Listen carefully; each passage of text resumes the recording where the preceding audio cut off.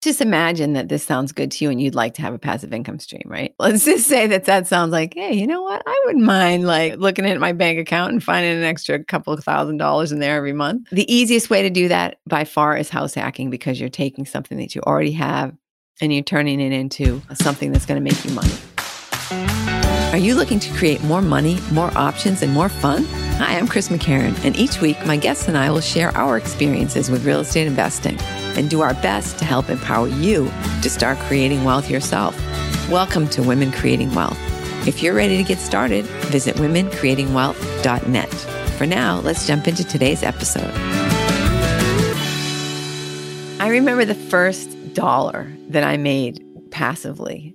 It was a pretty fun, exciting day for me. So what I had done is I put some friends together. I had $30,000 of my own. I did what's now called a BRRRR strategy. Back then they didn't call it that, but that's buy, renovate, rent, refinance, and repeat. So once I got that passive income stream going, I was actually able to go after, it was about 8 months, I think, of owning it. And I went to the bank and said, hey, I've got this second home and I'd really like to refinance it. And so that's what I did. I had them so I bought it for $90,000. I had them come in, they did the appraisal to decide how much they were going to give me. They appraised it for $170,000. So I took, because they said, oh, this is an investment property, we're only going to give you 80% or 70%, and then got all my money back again, got like all the money back that I had. Everything that I made when I sold it was profit, because I had, once I paid off the loan, because I had already taken back all of my initial deposit. I already had that $30,000 back, plus all the money I went to fix it up, plus a little extra. That's like, right? It's like awesome. So it's almost like I got a house for free, and it just kept boom, boom, boom, printing money for me the whole time I owned it. And right about at the same time, I guess about a year later, I purchased a new single family house for myself.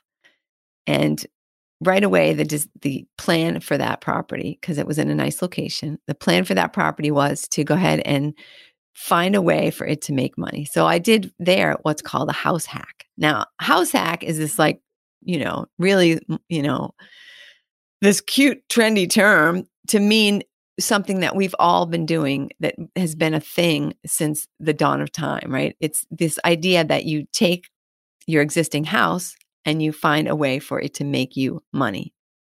For example, Miss Molly, back in 1825, her husband dies, leaves her with the house, and she doesn't have any way to pay the bills. So what does she do? She takes in boarders. That's a house hack, basically. She said, I've got these rooms. I'm going to rent them out to people. Maybe I'll make them breakfast, and then that's going to be my thing. And that's how she survived. That's how she paid herself. Nowadays, it's so much easier because you've got Airbnb, you've got VRBO, you've got all these great ways to take your existing real estate and find a way to make money. Now, for me, I don't want anybody in my house. I didn't want to rent a bedroom. Okay. I had a 3-bedroom house. I could have rented 2 bedrooms, but I'm like, didn't want to do that. So I actually took the time and the trouble and the money to divide the house in half, made a new kitchen and a new bathroom and a new everything.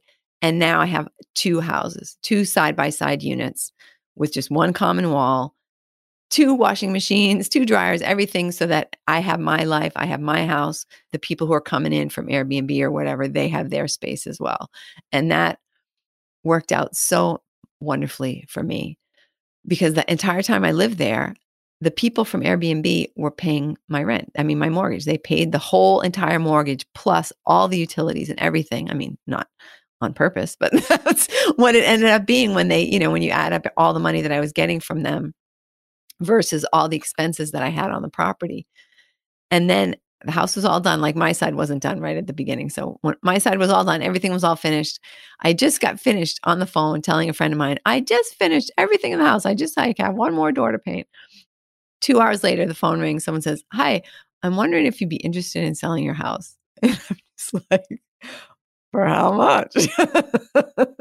Right? I'm no fool. Right? So in the end, again, if you look at the money that I actually invested in the property and then the money that I made as a profit when I sold it. So $60,000 investment that I put down on the house, could have put less down because it was my residence. I could have put down a lot less.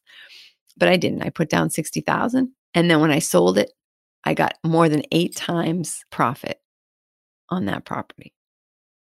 I mean, just like we were talking about before, try doing that with a stock. I mean, it just doesn't happen because of leverage, because of the way leverage works. You take that little seed and you turn it into a gigantic oak tree / investment house. I mean, so that's 2 ways that I did very quickly and easily. Got some passive income coming in. And I'll tell you, there's nothing like it. There's nothing like looking in your bank account and saying, oh, look at that. I have a lot more money than I thought I did. Awesome. So let's just imagine that this sounds good to you and you'd like to have a passive income stream, right? I mean, I know that I'm going out on a limb here, but let's just say that sounds like, hey, you know what? I wouldn't mind like looking at my bank account and finding an extra couple of $1,000s in there every month. The easiest way to do that by far is house hacking, because you're taking something that you already have and you're turning it into something that's going to make you money. So the first thing that I would say to do for that is figure out your own like tolerance level, your own personality. Like, would you love meeting people from around the world? Would you love sitting down over coffee with them and hearing their stories and stuff like that over breakfast? If so, then you might just want to rent out a bedroom. You can do that easily on Airbnb. You just put down that it's a shared space and you're going to meet some really cool people. I mean, some of them are just going to stay in their room the whole time or they're going to be out the whole time, but you're 100% going to meet some really interesting people. You can do that in a minute. Basically just buy like a Keurig to put into their unit, or you don't even have to do that.